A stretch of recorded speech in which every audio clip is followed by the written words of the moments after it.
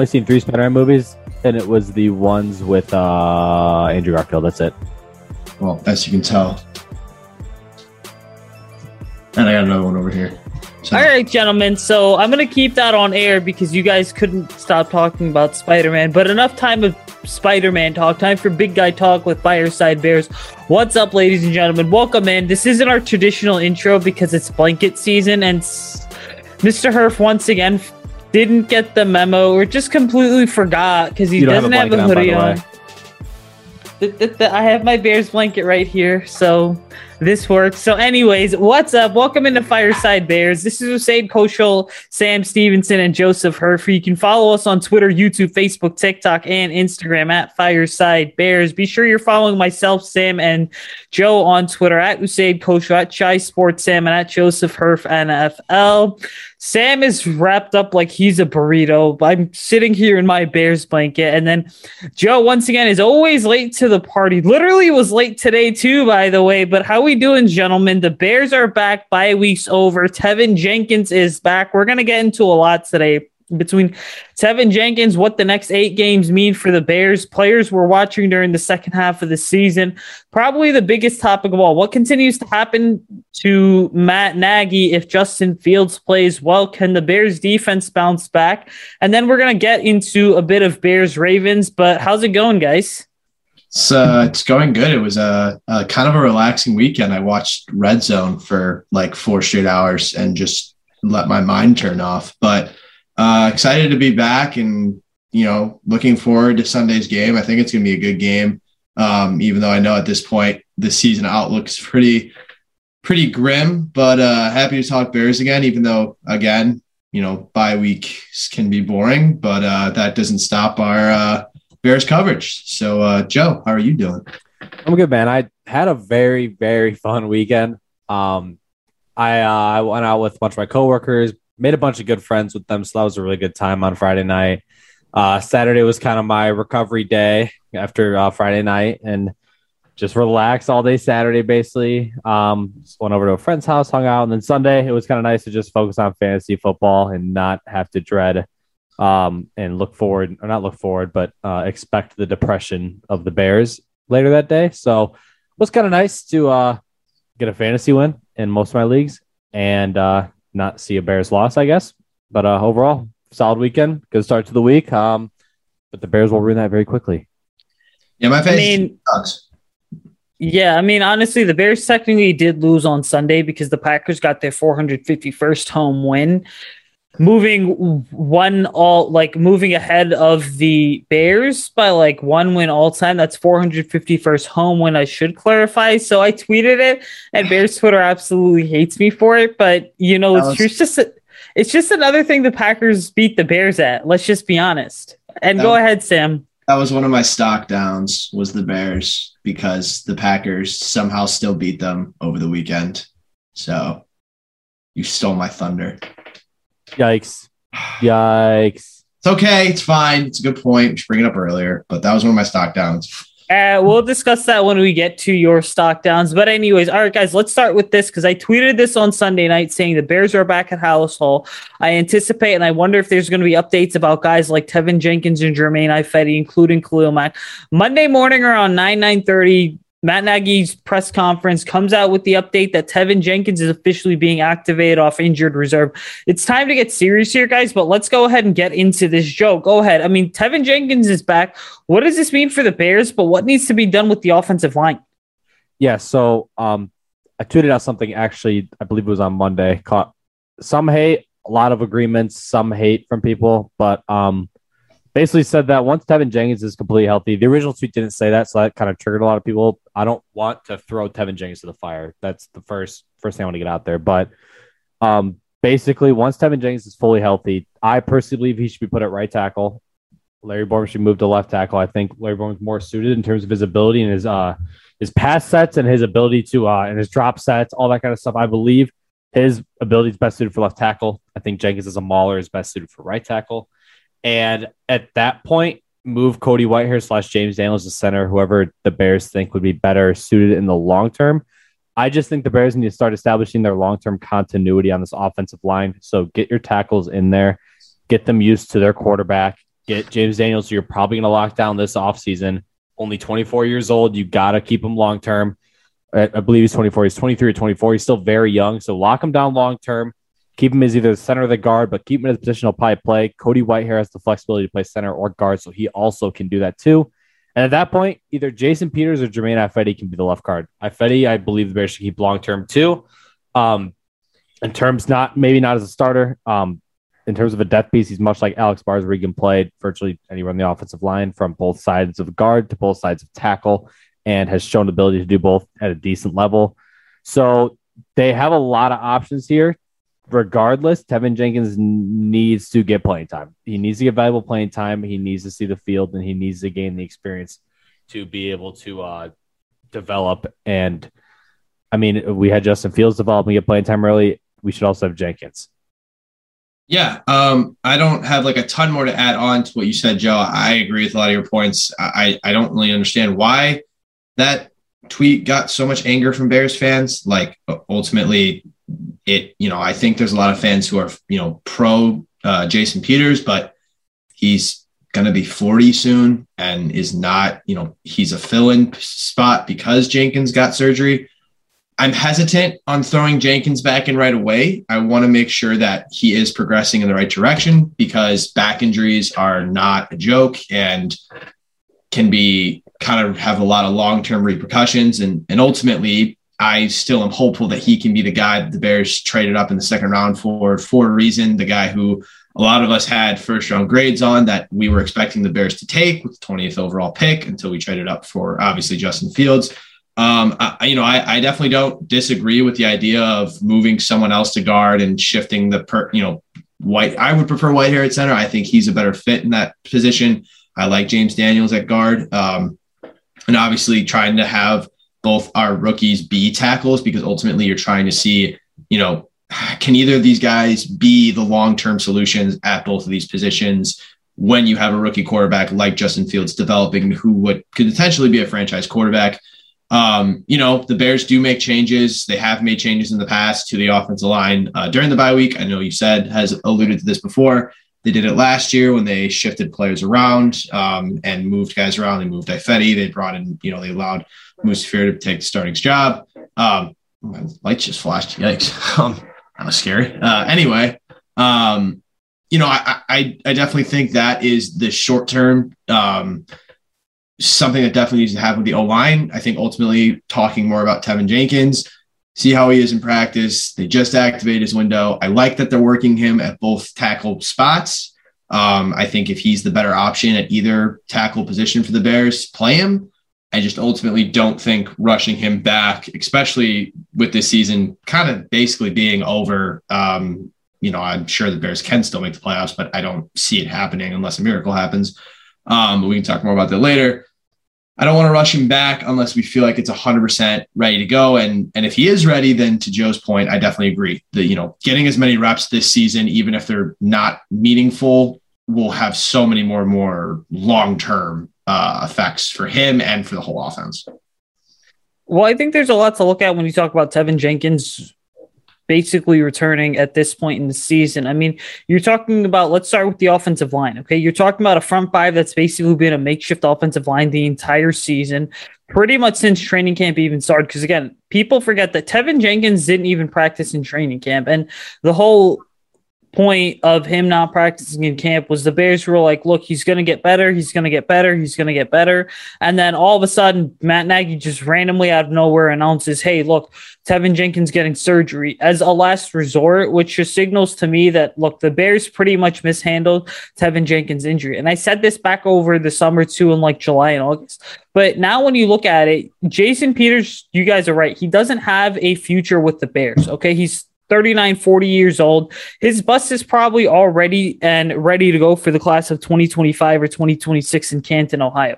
But the greater point here, I think, is that when we talk about who's playing on what side of the line. So Teven's interesting because if you go back and look at his 4 years at Oklahoma State, he played every single position on the offensive line except center. Now, why am I bringing that up here? I'm bringing that up because when we look at Teven Jenkins as a player, we have to look back at one of the moves the Bears made when they drafted Teven Jenkins. Like 2 days after drafting Teven Jenkins, that Monday, what had happened is the Bears went ahead and they released Charles Leno Jr. Now, that's key right there because the Bears basically said, hey, we're moving on from Charles Leno Jr. That means we have Larry Borom and Teven Jenkins on the roster, and it's more than likely that Teven Jenkins is going to end up being the left tackle of the future, which is totally fine too. But then there's also another part of this that I don't think we're talking about. A lot of people see Teven Jenkins as a traditional right tackle, which again, I'm not going to deny he is. But the bigger portion here of this entire offensive line picture that you have to look at is that what if we were in a scenario right now where Larry Borum's played really well at right tackle and the Bears are at a point where they realize, you know what,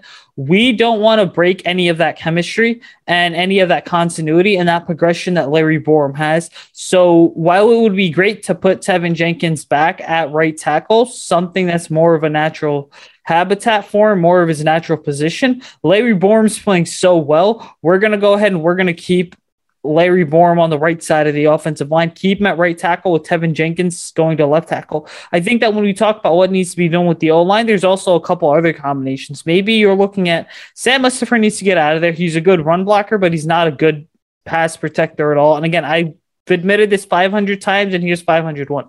I was high on Sam Mustipher going into the season, but it's been very clear that he hasn't been able to get the job done. And so at some point, you need to make a change. Now, I think from left to right, you have two starting combinations for the offensive line that can exist. Teven Jenkins at left tackle, James Daniels at left guard. Then you have a center, okay, probably going to be Cody White here.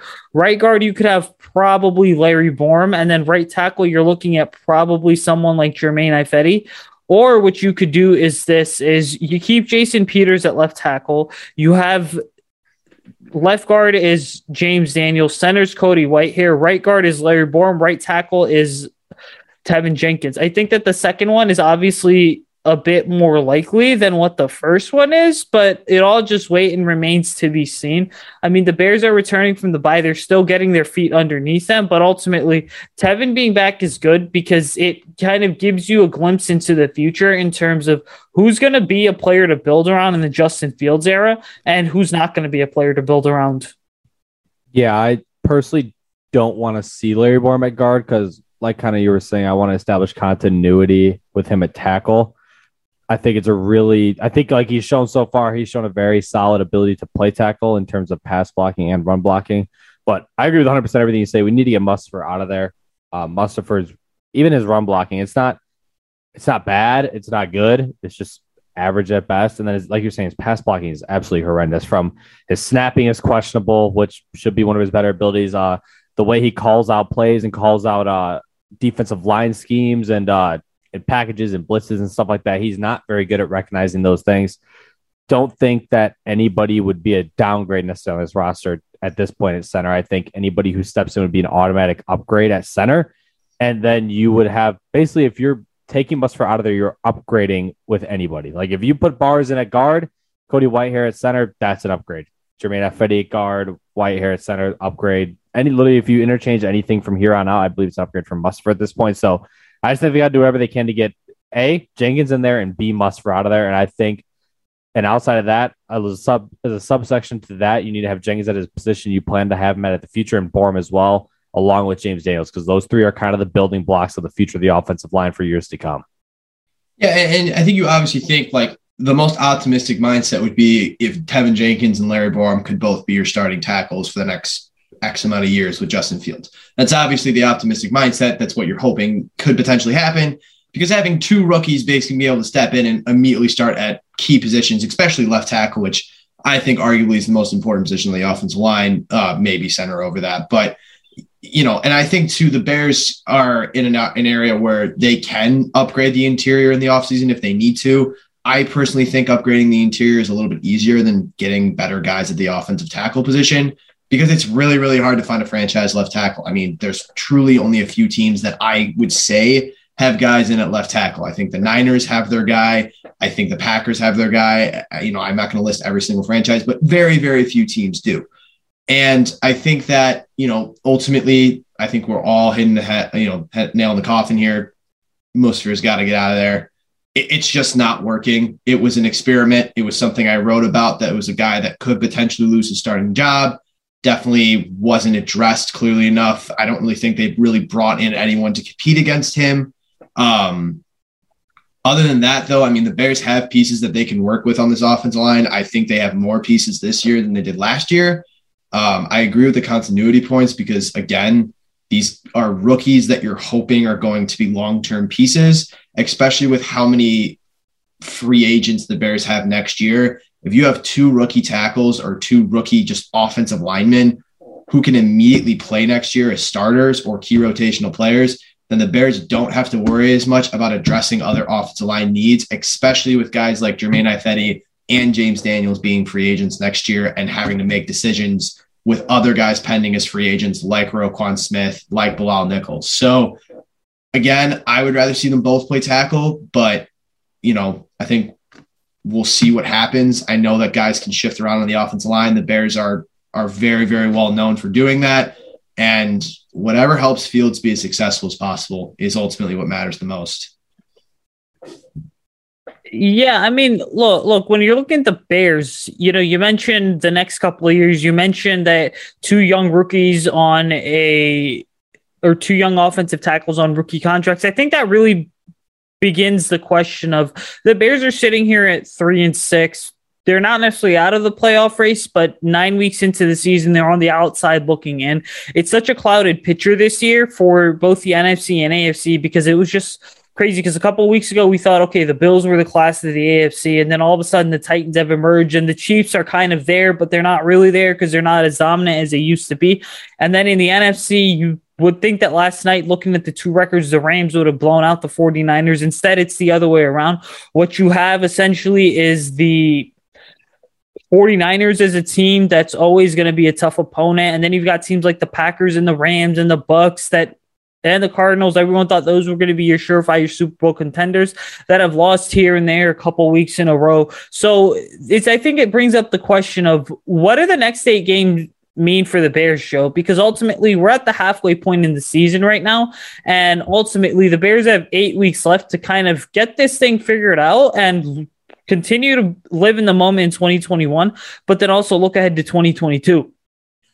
Yeah, the last 8 games basically mean everything for the future. And it doesn't seem like that in any way, but these next 8 games will determine many things. They'll determine what we have in our quarterback, what we have in our young offensive linemen, what we have in our young players on defense, and what we have in our coach, which we're really not talking about much. We're not talking about it, but Matt Nagy could be fired midseason. They're on a 4-game losing streak. They went on a 5-game last season. If they can't rebound here after a bye week and they keep losing games on the stretch, we could see Matt Nagy getting fired, and that could change the entire outlook for 2022. So these next 8 games they don't mean everything, obviously. It's not like, oh, one thing goes wrong, our entire future's messed up. No, all it's about is developing Justin Fields, developing the offensive linemen, and hoping that the Bears are honestly bad enough to get Nagy fired. Because if they are good enough to keep him around long enough, it's just going to keep ruining this team and the young players on this team like Fields and the tackles. Yeah, I mean, who will be here in 2022 and beyond? What guys are on the bubble for the roster next year? How will this 2021 draft class continue to develop? I think the Bears have a lot of really nice pieces and some players with some potential as well. This is a pretty big draft class for the Bears. Obviously, outside of Fields, you have key pieces on both offense, defense, and special teams that could be contributors to this roster for some time. And ultimately, I think you have to ask the question, is this a Bears team that can still somehow make the playoffs? I mean, Darnell Mooney said today that 11-6 seems realistic, which obviously I know is very optimistic thinking, but you look at the Bears schedule, and we'll talk about it more later in the podcast, but the Bears have been known to go on winning streaks and sneak into the playoffs. They did it last year.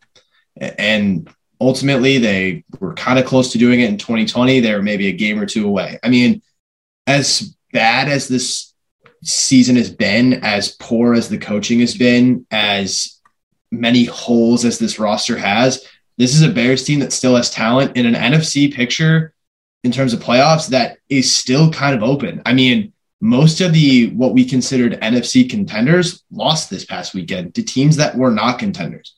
You had the Buccaneers lose to the Washington football team. You had the 49ers kick around the Rams on Monday Night Football. I mean, the only NFC team that I feel like is a legitimate playoff contender right now is the Packers, which makes me want to throw up in my mouth. But they seem like the most complete team right now. So I think if the Bears think they're still a playoff team, these 8 games are going to determine whether or not they can sneak in or not.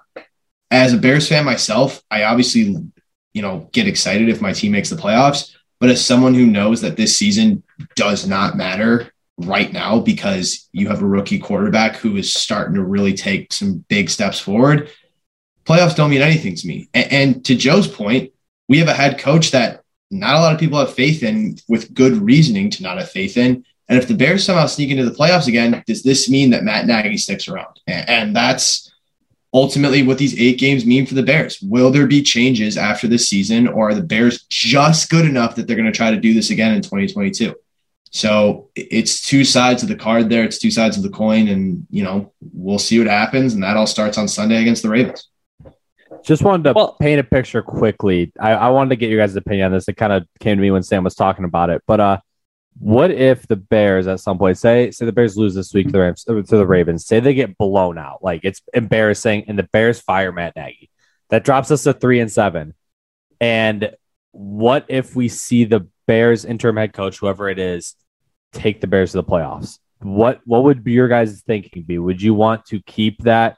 Like, say Justin Fields takes an enormous step forward under, say as an example, we pull Bill Lazor, he becomes the interim head coach, even though we had the special teams coach promote or move up when Nagy was out. Say it's Bill Lazor, and say John DeFilippo moves into the offensive coordinator role, and they both run the offense together, basically alone. And let's say that happens, and the offense just explodes, and they start running Fields' offense to his ability. Defense takes a step forward because they're getting motivated. Sean Desai is taking steps forward. Again, this is all not likely at all. But say this happens. Do you keep that same staff in-house, or do you still look for a new head coach? I just want to hear what you guys think. You said I'll let you go first. Well, there's a lot to look at. I mean, you're looking at, does the Bears' offensive explosion come on the heels of a defense that has regressed over the last 2 games, even without Khalil Mack? I think that when you look at this, you look at Bill Lazor as well as John DeFilippo. I mean, there's going to be a lot that goes into it because who's going to be the real architect? I mean, and you bring up Matt Nagy having COVID as a good point because the Bears were in that 49ers game for the most part when Chris Tabor was coaching. Now, I will say this much. I think that when we look at the Bears in terms of who interim head coach is going to be, it's probably once again going to be Chris Tabor. Teams around the league just tend to do that where they will appoint a special teams coach because special teams coaches know offense and defense as a means of kind of going ahead and having an interim head coach. But ultimately, the Bears case is so interesting because there are guys on the staff like John DeFilippo who have had head coaching interviews over the last couple of years. I mean, I think John DeFilippo had one with the Bears in 2018, but obviously he was like 1 or 2 years away from actually assuming a head coaching role. And I think John DeFilippo is a player, the type of positional coach that's just going to remain a positional coach his entire career in the NFL. We've seen there's been times where, he's had the opportunity to call plays. Hasn't really been the most successful at it. I will say this, though. It's not like the situation around DeFilippo has been great either in some of his previous stops. So ultimately, I mean, I wouldn't necessarily want to roll with the current staff because you're looking at something right here. Okay. Let's look at it this way. DeFilippo and Bill Lazor have never really had to build an offense from the ground up. And I truly believe this, that if both of these guys were true quality head coaching candidates, they were on the staff last year in the middle of a 6-game losing streak. So why would the Bears not go into 2021 and just promote either of them? I also look at both of their personalities and realize, okay, Lazor and DeFilippo just seemingly don't have what it takes to be really good head coaches in the NFL. I think that the personality factor is a big part because in this league, you need to be the type of head coach that's going to appeal to grown adults and grown men. And Lazor, DeFilippo, as long as they've been in the coaching ranks, they certainly don't have that. And I think final point I'll make here before I let Sam go. One of the important things to consider about John DeFilippo especially is that he's worked with good quarterbacks in the past, right? So his rookie season, he was Derek Carr's quarterbacks coach, or Derek Carr's rookie season was John DeFilippo's kind of year to be the Raiders quarterback coach. And so ultimately, when you look at some of these connections, you realize that, all right, some of these guys are just better off as position coaches and coordinators than they are as head coaches. I definitely agree with those points. I think that obviously there are moments when interim head coaches, players rally around them. I think of the Lions when they beat us last year and their interim head coach, it was their first win. And it was ultimately an upset. The Bears were the better team that day. And I definitely think that it's one of those situations where I could see the Bears doing it and missing out on good head coaching candidates just because they think that it's an easier solution. They, we like the guys that we have internally, when you have good head coaching candidates available this year who could absolutely get the most out of guys like Justin Fields. I definitely wouldn't put it past the Bears, though. And again, I think ultimately, let's say Nagy is fired next Monday. Let's say that's officially announced. The Bears somehow are still able to win. They go, what is it? You can go 10 and let's say they go 10-7, 9-8, somehow sneak into the playoffs. I definitely think it's a conversation people will have. I think ultimately it will depend on who would take over as the interim head coach. I do believe it would be Chris Taylor, but who knows? Again, it's so tough too, because there are guys who, are more, you said that perfectly. There are guys who are just designed to be coordinators or other positional groups in terms of coaching. But it's hard to not make the argument for it, especially if the Bears go on a win streak. And that's definitely possible even with Nagy. So I wouldn't put it past the Bears. That's what I would say. I don't think it would happen, but I wouldn't put it past them. Yeah, I just don't even think it's even possible to go on that win streak again. I just wanted to paint a picture and wanted to see it. I honestly think they should try. If Fields continues to take the steps he's taking now, I honestly think they should try and keep John DeFilippo in-house, just because you don't want to keep changing coaches. If you turn over the entire offensive staff, that's just going to hurt. I understand if you want to change the offensive line coach out. I don't support it. I think Juan Castillo, I believe, is a great offensive line coach. It'd be great to keep him in. John DeFilippo, great quarterback coach as well. If you keep both those guys in-house, the rest I could care less about. Had nothing against them. Just would like to prefer that we get our young guys that need developing to keep their coaches consistently. And it's working. We're seeing Larry and Borum look good so far. So why change his coach out? And we're seeing Justin Fields take major steps. So why take his quarterback's coach out? And I think he's done a really good job with Fields this year. I tweeted about it last week. I think it was Fields has made significant improvements, and I think we have to tip our cap to John Fulvio. I'm not going to be able to pronounce his name right, so just get over it. DeFilippo. Yeah, whatever. DeFilippo, whatever. The guy who coaches Fields. Fields is getting that ball out quicker. He's getting more on the line. He's not holding on to it as long. I have seen rookie quarterback mistakes that Fields has made earlier in the year that he's not really making as much this year. Is he all of a sudden best quarterback in the league? No, but he's getting better. And I think that I agree with that point. We talked about continuity earlier with the offensive line. I think the same thing needs to be said about some of the coaching staff with the Bears. I don't think you disrupt it with the offensive line. I don't think you disrupt it with Justin Fields. I think it's an interesting concept to talk about interim head coaching and success with that, because is that poised for long-term success? If hypothetically you keep an interim head coach, you overhaul the entire roster, does that success continue into 2022? Or is it simply just because the guys rallied around one guy? The Bears schedule, there are definitely a lot of games that are going to be easier than I thought they were going to be, but there's definitely still a couple of hard opponents coming up. So, I think I definitely agree with the point, though, of I don't want there to be inconsistency, because I think there was a little bit with Mitch, and I don't want the same thing to happen with Fields. Also, congrats to Mitch, by the way. He's expecting a baby. Sometime in 2022, Mini Trubisky's going to be coming. Hopefully this kid is not as big of a bust as his dad was, or goes on to succeed somewhere. Sam, quit it, because I wasn't making a funny joke there. Thumbs down for Mr. Herpy. You're so funny. All right. But anyways, getting back on track here with the important big guy serious talk, ultimately wrapping up this thing here. The next 8 games are basically all about your roster evaluation. You're trying to see who sticks, who doesn't stick. I think when you look at the defensive side of the ball, you're basically looking at what's wrong with this defense that we need to go ahead and fix in 2020-22. But listen, speaking of 2022, right? But there's also the second half of the season. Before we get into 2022, Sam, I'm going to go to you on this one. Give me one Bears player you're watching for the second half of the season and why. I mean, we talked about him a little bit at the beginning of the podcast. Definitely going to keep my eyes on Larry Borum. How does he continue to develop as a starter on this offensive line? I think he's looked really good in terms of the Bears' passing situations. I think there's room for improvement in his run blocking. But I want to see how he progresses. Can he be a legitimate piece to this offensive line? I mean, we've kind of talked about him kind of a lot on this podcast. So I'm not going to keep adding on to points we've already discussed, but definitely someone I'm going to keep watching, especially, as I watch the offense. I'll keep an eye on how he does because, I hope the offense can stay on the field a little bit longer and not crush us and not put any points up, but I'm not going to get my hopes up in that regard. But definitely Larry Borum. That's someone I'm definitely going to be keeping my eyes on.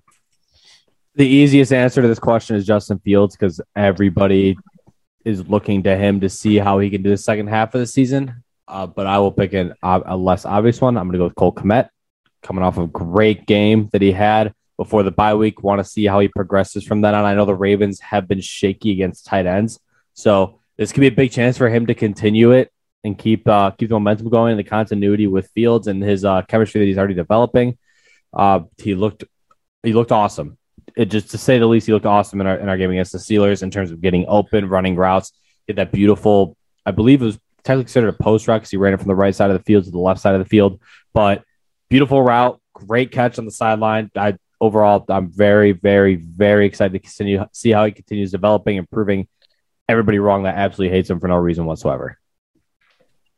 Yeah, listen, those are some two really good ones. That Cole Kmet, I think we need to take a moment to sit back and discuss before I go ahead and give my player that I'm going to watch for the rest of the season, because Cole Kmet, if you look at it, he kind of started off slow, and then all of a sudden over the last couple of weeks, there's been two things that's been noticeable. Number one, he's gotten more involved in the passing game. You saw that in the game against Pittsburgh where Justin Fields was hitting him down the seam a couple times for those big throws. I think there was like a 25-yard completion on one drive in the fourth quarter. And then the second aspect to keep in mind when it comes to Justin Fields and Cole Kmet is that their chemistry has grown together so well to the point where this is exactly what this Matt Nagy offense needed, where for the first three seasons, it was basically a lackluster tight end group. There really wasn't much there. And then all of a sudden now in 2021, Cole Kmet continues to develop and he bursts onto the scene. And this may be a bit of a stretch as a comparison, but what you're seeing is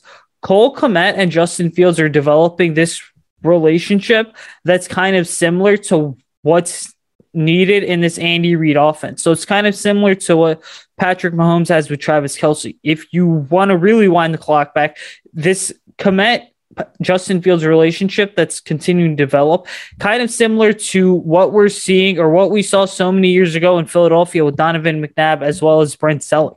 And so I think there is a connection that's going to continue to move forward here and really begin to develop itself as a key piece and a key foundational pillar of the Bears offense. Yeah. And I mean, ultimately, to kind of keep it short here, your tight end should be your safety blanket. It should be someone that you can rely on, someone that can get you key yardage. Obviously tight ends can be deep threats, but ultimately they can also be used to kind of break up areas in the zone that the defense let up. I think Cole Kmet was awesome in the last game the Bears played. I think he was huge in that Steelers game. I'm excited to see him play against the Ravens, just because, again, he's a guy I've been critical of, and I definitely have eaten my words a little bit. I think he looked really, really good, and I think that the signs are there that he can be a legitimate tight end for the Bears. I'm not going to say he's a superstar, but, ceiling's definitely there in the, reach for the stars, I guess, but or shoot for the stars, whatever it is. But, yeah, he's definitely someone worth watching as well, and obviously a little bit more entertaining to watch potentially because he'll be catching passes, hopefully, from Justin Fields, and I won't just be watching a tackle block for the entire game.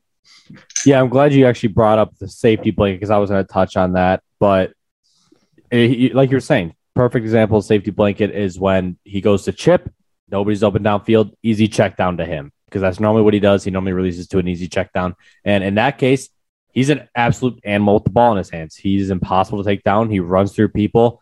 He might not have the quote-unquote agility to do yards after catch, but he has the physicality, and that's very important for a team that sort of lacked it these past few seasons from every position group in terms of wide receivers, tight ends, offensive linemen, and not really running backs for David Montgomery, but some other running backs outside of David Montgomery, we really had no real physical presence. Like Jimmy Graham, not really a big physical guy who was being fed the ball. I mean, Trey Burton from 2018, not really. Adam Shaheen was always hurt. The offensive line in general, nobody really physical. Charles Leno was soft. Bobby Massey wasn't that strong or anything.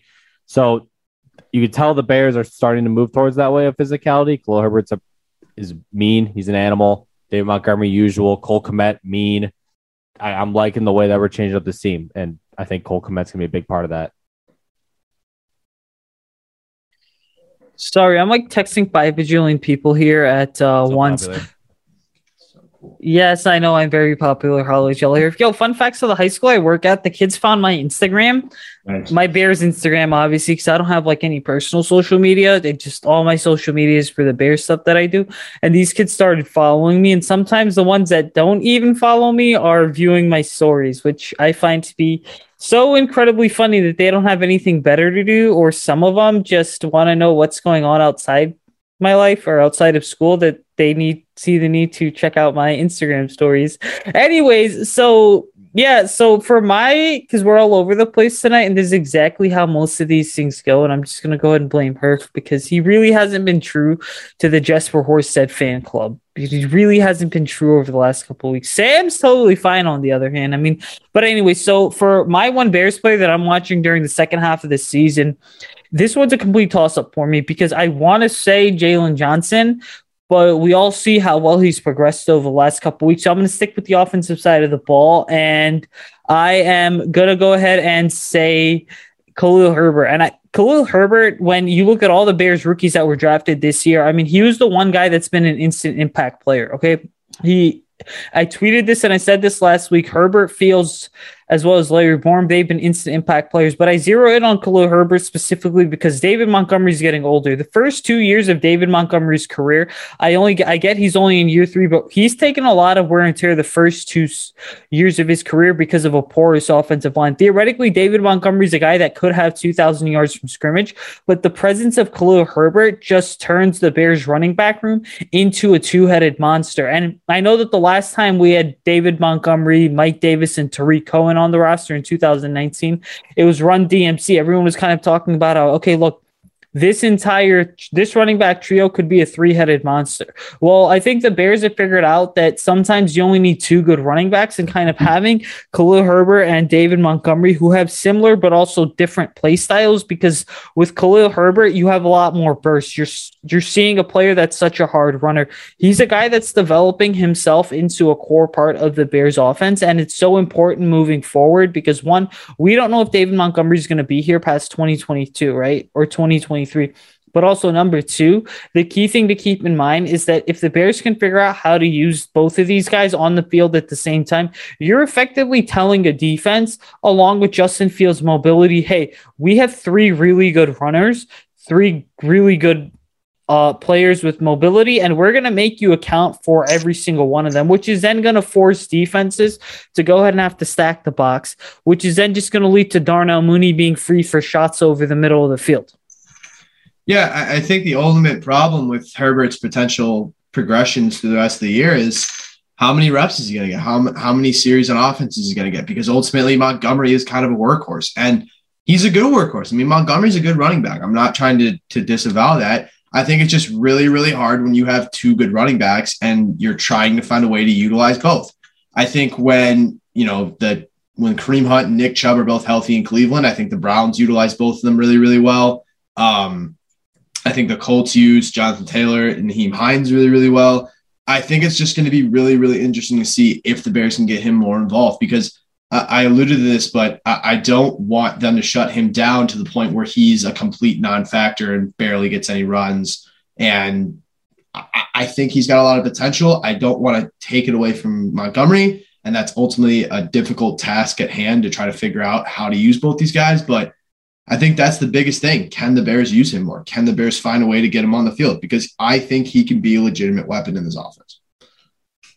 Yeah, I agree. I like the Browns example you brought up of Nick Chubb and Kareem Hunt. I think that David Montgomery is better suited for the Kareem Hunt expanded role. So Kareem Hunt's more of just like kind of the pass catching a few runs a game. I think Dave Montgomery should still get like nearly almost equal the amount of runs that Khalil Herbert gets. He should basically just have the snap count that Nick Chubb gets, but the passing game of what Kareem Hunt will get in terms of volume, with Khalil Herbert just being mixed in. And like I said in last week's podcast, I think Khalil Herbert's better at the line of scrimmage. I think he fits that Nick Chubb short yardage back better than David Montgomery does. Again, Montgomery can easily push a pile, but I don't think he gets through the pile very well. I think he gets stuffed way too more often than say Khalil Herbert does. But regardless, I love what we have here. I love what we have going. Once Tariq Cohen comes back, it's going to be arguably one of the top backfields in the NFL, in my opinion. Yeah, and I think having that really solid running game is just going to be so important because we've seen the Bears kind of get away from, well, I don't want to say fully get away from kind of what was that run first identity early in the offseason, or I'm sorry, early in the season. But what we're seeing more and more is kind of the Bears are opening it up, but then as the calendar turns to November and December, what happens is this power running game is really what's going to make all the difference for these teams that come into Soldier Field, all because of this Chicago weather. So let's switch gears here, guys, and talk about this because this is such an underrated question. I think not enough people are having this discussion. We discussed it with our other co-host, Max Smith, on YouTube last night. It was just me and Max. That's up on YouTube, guys. Go to the Fireside Bears YouTube channel. Check it out. But Joe and Sam, I need to get your opinion on this because it's a foregone conclusion for a lot of people at this point that, hey, we're just counting down the days. We're counting down the games until Matt Nagy's fired. But this is Bears ownership. You never know what's going to happen. I know there's been some rumblings out there, and I've received rumblings too about the possibility of Matt Nagy being fired if the Bears stink it up and lose to the Ravens. Sam, I'm going to go to you on this one. Let's just say the Bears survive Ravens week and Matt Nagy survives Ravens week, pending a total breakdown. What happens if Matt Nagy is back in 2022 as a result of Justin Fields continuing to play well? Are you bringing Matt Nagy back in 2022? Are you still moving on if Fields continues to play well? So what happens to Nagy, man? I think Nagy should be fired, and I think this is the reason why. When you brought Matt Nagy in 2018, the expectation was that he was going to find a way to build a Andy Reid kind of offense. He is this offensive guru. He was going to develop Mitch into this quarterback of the future and prove that he was supposed to be the first quarterback taken in that draft class in 2017. And you've gotten 1 12-4 season, 2 playoff appearances, and you're currently 3-6 with the 8th most expensive defense in the league and question marks all over your roster and one of the worst offenses in the entire NFL, despite having one of the top rushing attacks in the league. The reason why I think you bring a new coach in 2022 is because that coach's expectations in 2022 is to figure out what he has in Fields to start building this roster for potentially what could be a Bears Super Bowl window once again, if everything goes well and if Justin Fields takes a big leap in his sophomore year. Ultimately, I think if you bring Nagy back, I'm not saying the Bears wouldn't do the same thing, but how many chances are you going to give the guy? I mean, the Bears offense was better with John Fox, and John Fox was not a very good head coach either. And I think when we're talking about Bears head coaches in the past, Lovie Smith went 10-6 and got fired. Now, these are different times. This is different situations. I don't want to compare guys necessarily, but I am of the opinion he needs to be fired. And I think the best case scenario is the Bears keep losing, but Justin Fields keeps getting better because that shows that there's potential and that he can help get us over this hump of Bears quarterbacks who have not been able to stay longer than a few years. And we may finally have a franchise quarterback. But at this point, and I'll talk about kind of the bounce back during the second half of the season later on this podcast, we obviously all will, but the Bears' road to the playoffs is not very likely, if at all possible. And do you keep a head coach whose roster has continued to decline, whose production has continued to decline, whose promises he hasn't been able to keep, and who ultimately might go 6-11, 7-10 this year? That's not a good season, even if Fields is getting better. I mean, you look at what the Chargers did last year. They managed to continue to develop Justin Herbert. I know the Chargers are struggling right now, so this might not be a great example, they went 7-9. They fired their head coach. They brought in Brandon Staley, and it seemed like things were going to work. I think they're struggling a little bit right now. I think they're in a kind of a lull right now, but I think the Bears need to do the same thing. I think even if Fields continues to play well, even if the Bears are winning games, how many chances are you giving Nagy? Now, let's say the Bears make it to the playoffs and maybe actually win a playoff game or keep it close. Maybe you have that conversation, but ultimately, how many chances is the guy going to get? I mean, the same thing I think could be said for Ryan Pace, but I think, again, that's a different question for a different time. But ultimately, the fan in me wants him gone. I think a lot of people would agree with that. What will happen to him? I think I'm just going to say, I don't know. We'll see what happens. And it starts with Sunday, and it starts with the performance against the Ravens. I want him gone. I want change to be made. I know that's wishful thinking, but who knows? Because I'm hoping Fields continues to play well. I don't want Nagy gone because Fields continues to struggle and the Bears lose games. I'd like to see Fields continue to play like he did last week, but the Bears either are close in games or lose. I'm with you 100%. And I think a big part of that, like you were saying, the Chargers is a perfect example. They were in every single game basically they lost last season. I'm pretty sure they led the NFL in one-score games, whether it was a win or a loss. And it was because of coaching. Justin Herbert took strides throughout the season. He got better as the year went on. He's looked unbelievable as a rookie. Looked very good. I hope the same thing happens to Matt Nagy. I don't care if the Bears win out with Matt Nagy. I want him gone. I think if they win out, the only way they can win out is if Sean Desai's defense steps up, which Matt Nagy has no part of, and if Justin Fields' ability ascends Matt Nagy's inability to coach an offense. That is the only way that this team has of even winning out, even making the playoffs. That is the only way. And we saw it.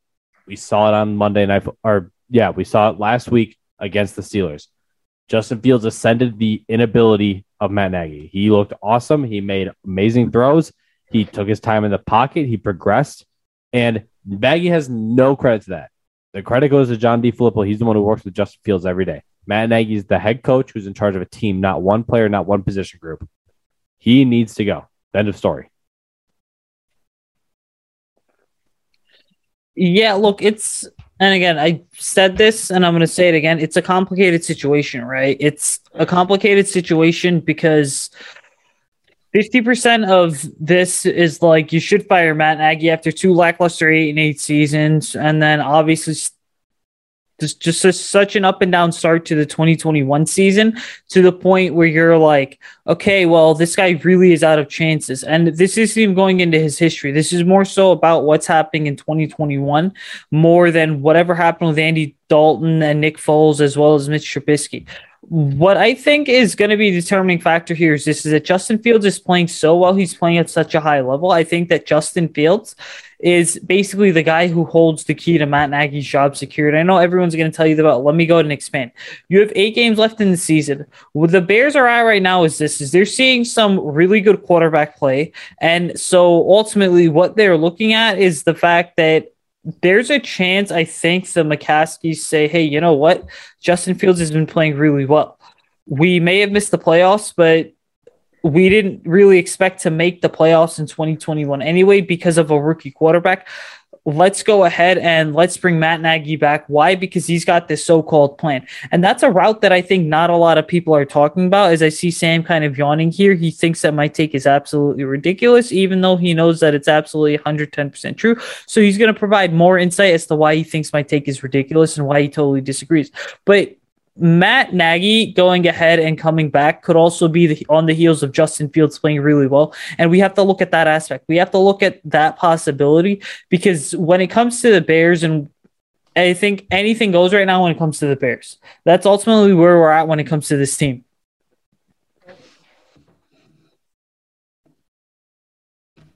You gonna rebuttal, Sam? I know you said cap in the chat, so I was going to kind of let you rebuttal. I was playing around with backgrounds on Zoom, to be completely honest. No, I don't really have a rebuttal because I definitely don't disagree with that. What's so frustrating about all of this is that you think back to that 2018 season, you think back to the success the Bears had and the steady decline. And ultimately, I look at the teams that are successful right now in the NFL. The Tennessee Titans have 20 players on the injured reserve and are the number 1 team in the AFC and arguably one of the best teams in the AFC this year. They lost arguably the best running back in the league and are making things work with Adrian Peterson and a bunch of running backs that I've never heard of before. I look at the Ravens again. I know I'm talking AFC teams here, but the Ravens started the year with a bunch of injuries, gaps in their roster, questions with Lamar Jackson. Yes, they had a bad loss to the Dolphins, but they're still winning games. I look at the other side of things. There are teams that coaches have taken rosters that aren't that good and have remained competitive and even won games. Hell, I'd even say that the Lions are still playing competitive. I mean, I know obviously Ben Roethlisberger didn't play last weekend, but the Lions were in a position to win that game, and the Steelers on paper were the better team in every single regard, even arguably at quarterback. I just don't know how many more excuses you can make for Matt Nagy, and I'm legitimately concerned if you bring him back in 2022, because what is the plan then? Do you think you'll be good enough in 2022 to win a Super Bowl? I don't think so. I don't think the Bears are going to be good enough next year to even make the playoffs. Do I think there is a plan to be back in that situation in 2023?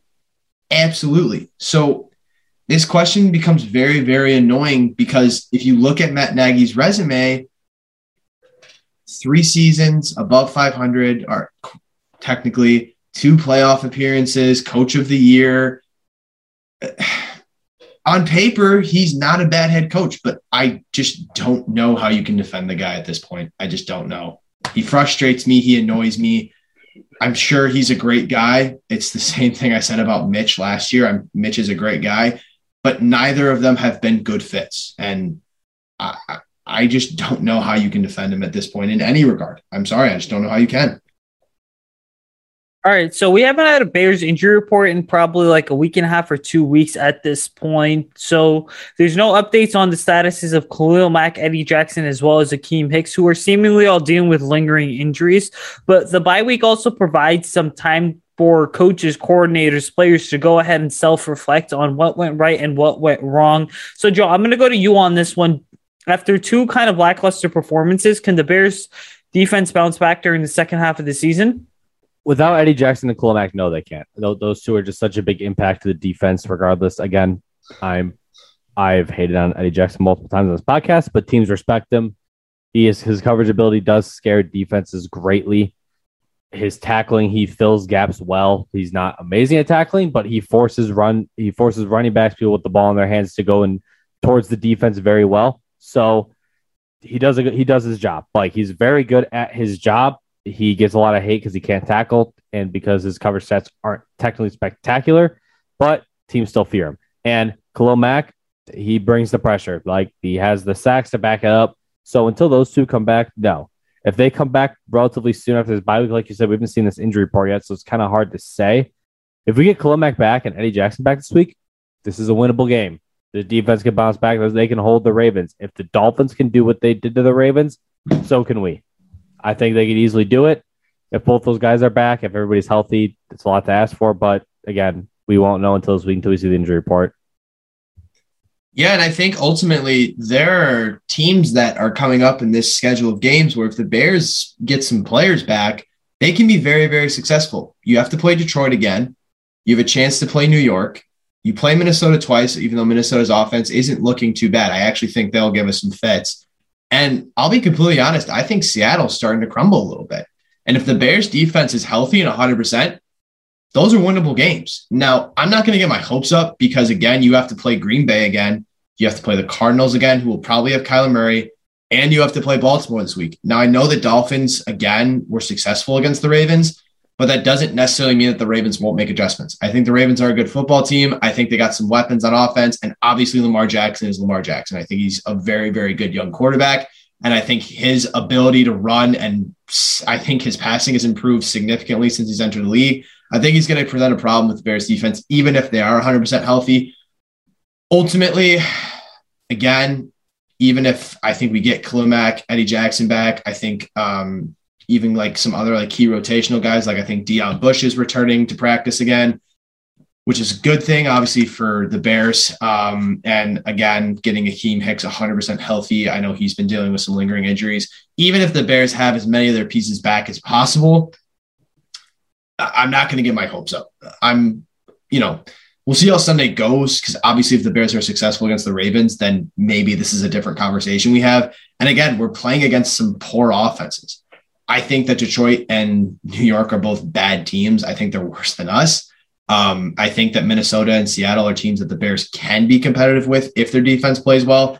But can this defense stop Arizona? Can this defense stop Green Bay again? Can they stop Aaron Rodgers, who looks unbelievable, and that Packers offense is just continuing to find ways to win games? A.J. Dillon looks very, very good. Their weapons are playing well. Obviously, you know what they have in Devontae Adams. And Aaron Rodgers is Aaron Rodgers. As he said, he owns the Bears. So can't get my hopes up, but let's take it a week at a time. If the Bears are successful against the Ravens, I think we can come back to this topic and say maybe. Yeah, look, I agree with both of you guys, because let's just be real. The last two games have kind of shown us how important Eddie Jackson is to stopping the opposing offense's deep ball, okay? And just being kind of a force in coverage in order to slow opposing offenses down. I understand that when it comes to Khalil Mack, like this defense had already taken a step back without Khalil Mack, but then with Eddie Jackson out, it just amplifies the holes that were visible in our secondary. And I think that the easiest way for me to put it is this: is Eddie Jackson is to the Bears defense what a franchise quarterback is to an offense, in the sense that some franchise quarterbacks, they're on teams like Drew Brees, for example, in 2014 to like 2017. He was on a Saints team that didn't have a lot of talent on the offensive side of the ball, and they were still able to put up 40 points a game. Why? Because there was a Hall of Famer under center that was carrying them in every single game. Same thing with Aaron Rodgers throughout the later parts of the Mike McCarthy era in Green Bay. Not a lot of talent, but that franchise quarterback covered up for so many deficiencies on the roster. And so Eddie Jackson kind of is in that position for the Bears, in the sense that there's not a lot of talent in the secondary, but he covers a lot of those holes up. Ultimately, Eddie Jackson and Khalil Mack are needed to help this Bears defense bounce back, because let's just be real, okay? Robert Quinn had kind of a bit of a resurgence in that game against Pittsburgh, but against the 49ers, the guy looked totally helpless, okay? There was nothing that he could do or the pass rush could do to generate consistent pressure on Jimmy Garoppolo. And so what you're basically looking at is a defense that needs its top two faces right now. It's just how it is. But Eddie Jackson and Khalil Mack are the Bears' two best defensive players right now. To be fair, in Robert Quinn's defense first, he was going against the best left tackle in football. Again, hard to generate pressure against him. You expect a top-tiered outside linebacker to be able to at least generate pressure. But yeah, you're right. He wasn't effective. I just wanted to add that. I have nothing else to say besides that. Yeah, so I'll counter that and just say this, is that I understand that's true, but then we also have to keep something in mind, is it's not like Robert Quinn is a veteran that was signed in the middle part of the season that's just getting his feet underneath him. People also have to understand is that my expectations for Robert Quinn are as high as they are, because the Bears paid this guy $70 million to go out there and get after the quarterback.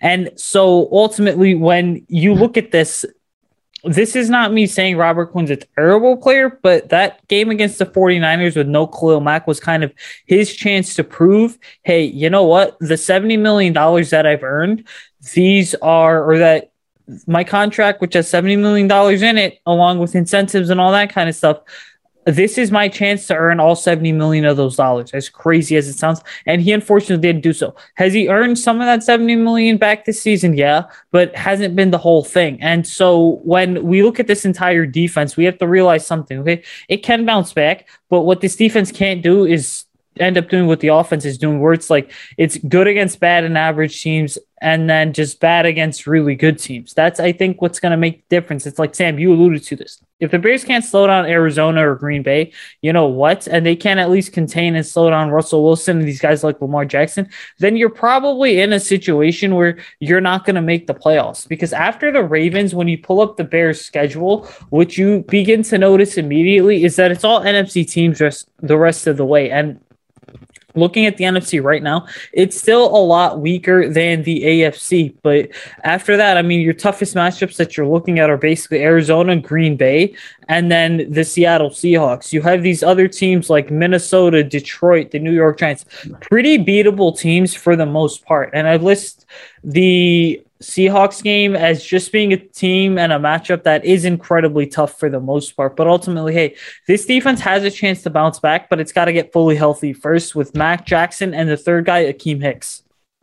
Yeah, I definitely agree. I don't really have anything else to add to that. Obviously, having a healthy defense makes things easier.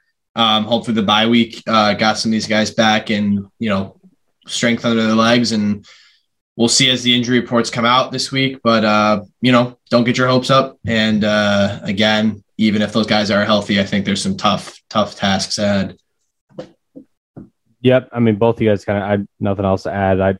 I agree with your point about Robert Quinn. Just to add that too, you're paying him that much money. He does need to win. Like, again, Trent Williams is no pushover, but you do need to generate pressure. And I'm not sure the exact set number, but I felt like he didn't generate a single quarterback pressure in that game. And there were times where where Jimmy Garoppolo could have taken a 2-hour nap and there still wouldn't have been anybody in his face. So I completely agree. I'm with you. Yeah, it's really amazing. Before we get into Hurst's hot takes, last point here, it's just so amazing how when you give an average or an above average quarterback all the time in the world, the reality of the situation is that even that quarterback can slice and dice a defense. But hey, Joe, listen, you've had a couple hot takes. The weather's getting colder in Chicago, so we're going to need extremely hot takes now. But hit me with some hot takes and let's break them down, man. So I'm going to kind of continue what I was doing before my hot take this past week, where I kind of gave a prediction of what the Bears should do, and it might be considered hot. So I'm going to say I don't think it'll happen. That's why I think it's hot. I know a lot of people kind of agree with it, but I don't think they'll do it. I think Teven Jenkins should be the right tackle, effective whenever he's fully healthy, whenever he's good to go. Larry Bourne should be the left tackle, and Jason Peters should be the left guard. And then at center, you can either have James Daniels or Cody Whitehair, whichever one you feel more comfortable with. And the other guard is whoever isn't the center. Again, it doesn't seem like it's super hot, but I know the Bears drafted Teven Jenkins with the intention of him being the left tackle. I know some people even had problems with me saying that Teven Jenkins should get playing time early and Peters should move to guard. So I guess that kind of makes it hot, in addition to the fact that Jenkins was drafted to be left tackle, and I believe Larry Bourne's better fit for left tackle. So I guess that's my hot take. I mean, like I said, I know a ton of people disagree. So what are your guys' thoughts on that? I don't necessarily disagree with it. I mean, I definitely think it's hot because ultimately when you think of a logical solution for the Bears just will go ahead and not do it. I obviously think with the Bears having Jenkins work at both tackle positions, I think the option is certainly there. Do I think they're going to move around the interior at all? I don't really know. And will they move Jason Peters to the inside again? It's definitely up in the air. I think they signed him to be the plug-in left tackle. I don't know if he'd be willing to switch spots, especially at this point in the season. But I think ultimately you're a 39-year-old veteran in the NFL. You were literally on a fishing boat when the Bears called you during the preseason, and you're, kind of making money to sort of be both the short-term solution at left tackle, but also to kind of help coach up some of these younger guys. Maybe you're willing to move to the interior. Who knows? I'm going to say that's pretty hot. That's pretty warm. That would definitely, if that was like hot sauce, it would definitely have a kick for at least 15 to 20 minutes. I think that's pretty spicy. Yeah, this offensive line, like we said in the beginning of the show, it's going to kind of need some sort of reshuffling. Now, look, I'll reinforce this point about Jason Peters because the only reason he's even here is because the Bears basically mishandled the entire Teven Jenkins situation when they should have just gotten him surgery from the very start. Apparently that whole issue has been cleaned up now and Teven's going to be ready and good to go, according to what Ryan Pace has said the last time he spoke to the media. So ultimately, when you look at this entire thing, I think Jason Peters is going to stick around for one reason only, because I don't want to assume the worst, but what are you going to do if Teven Jenkins has a setback, right? So Jason Peters has kind of basically said, yeah, I was only going to sign with a team if I deemed it to be the right fit. And guess what? He's familiar with Matt Nagy and Juan Castillo from their days together in Philadelphia. So ultimately, you're going to need some sort of reshuffling, but I don't think Jason Peters is going to go anywhere for the rest of 2021. But Sam, listen, the stock market rises and falls, as do the Bears, as do NFL teams. Give me Sam's stocks. Give me your stocks for this week. Stock up, stock down. What do we got? All right. So obviously a little tough with the Bears on a bye week. Not necessarily sure what players have been progressing well, what players haven't. My stock up for this week, though, I put Darnell Mooney. I think he's been playing really, really well. He's been clearly the Bears' number one option on offense. I would argue that. I think his connection with Fields has been very, very good. They've been progressing really well. I think this is a Ravens defense that plays well, but lets up really big plays, which makes me think that Mooney's speed and explosiveness will allow the Bears to have an opportunity to kind of send the ball down deep at times. I definitely think Mooney can have a very, very big game against this Ravens defense. And ultimately, I think he's trending upwards in the right direction. So my stocks up are definitely in Mooney. Invest. If you have him in fantasy, I would play him this week. But of course, with all stocks that are rising, there must be stocks that are falling. Stocks down is the Bears' run defense. We alluded to it earlier with some injuries on the Bears' defense. It's definitely going to be a lot harder to contain the Ravens' run game. We know who Lamar Jackson is. He can absolutely gut your defense. He is the lead rusher for the Ravens. I think he has more rushing yards than like half the teams in the NFL this year. And they have some formidable running backs. I think Devontae Freeman's been having a solid year for them. They got a couple other guys as well. It seems like they rotate players all the time. I know they just cut Le'Veon Bell, but whatever. I think Le'Veon Bell is washed.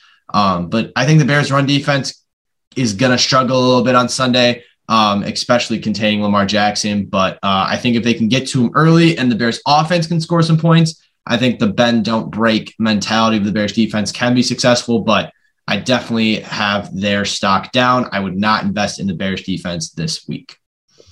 I really like your Mooney point. I don't know about this week in terms of Mooney. I don't know. The Ravens corners are so questionable. Sometimes they're absolutely amazing. Sometimes they lock down everybody. And some weeks they get absolutely burned. Like they just get absolutely owned. So I think that's a toss-up. I do think Mooney's stock is up, though. I think he's going to be great long-term for fantasy, possibly. But I think in general, he's going to give Justin Fields a lot of help. I think Fields is going to open up the passing game a little more, throw downfield more, which means more explosive plays for Mooney and co, along with like Marquise Goodwin, maybe Damiere Byrd if he ever does anything. But regardless, I think Mooney, I completely agree with that.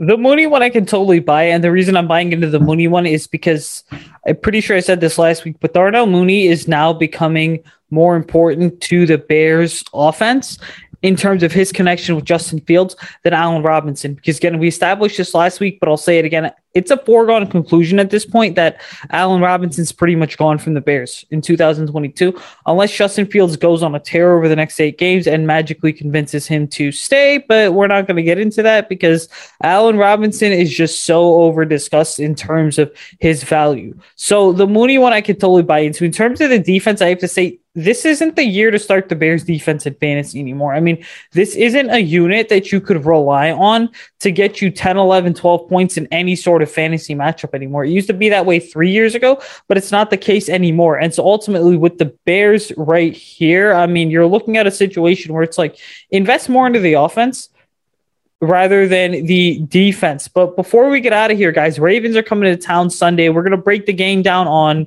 YouTube, give you guys a preview. That's going to be recorded on Wednesday, probably be out Thursday or Friday. But Sam, let me hear your score predictions for Bears Ravens. I have Bears 23, Ravens 27. I think this is going to be a higher scoring game than people think. I think the Bears offense will continue to take some strides, especially with Justin Fields. Ultimately, I think the Ravens are the better team. I don't think this is necessarily an easy game for the Bears. I'm not going to count them out necessarily because every time I count them out, they somehow manage to stay within games. And every time I think the Bears are going to do well, they end up getting smoked.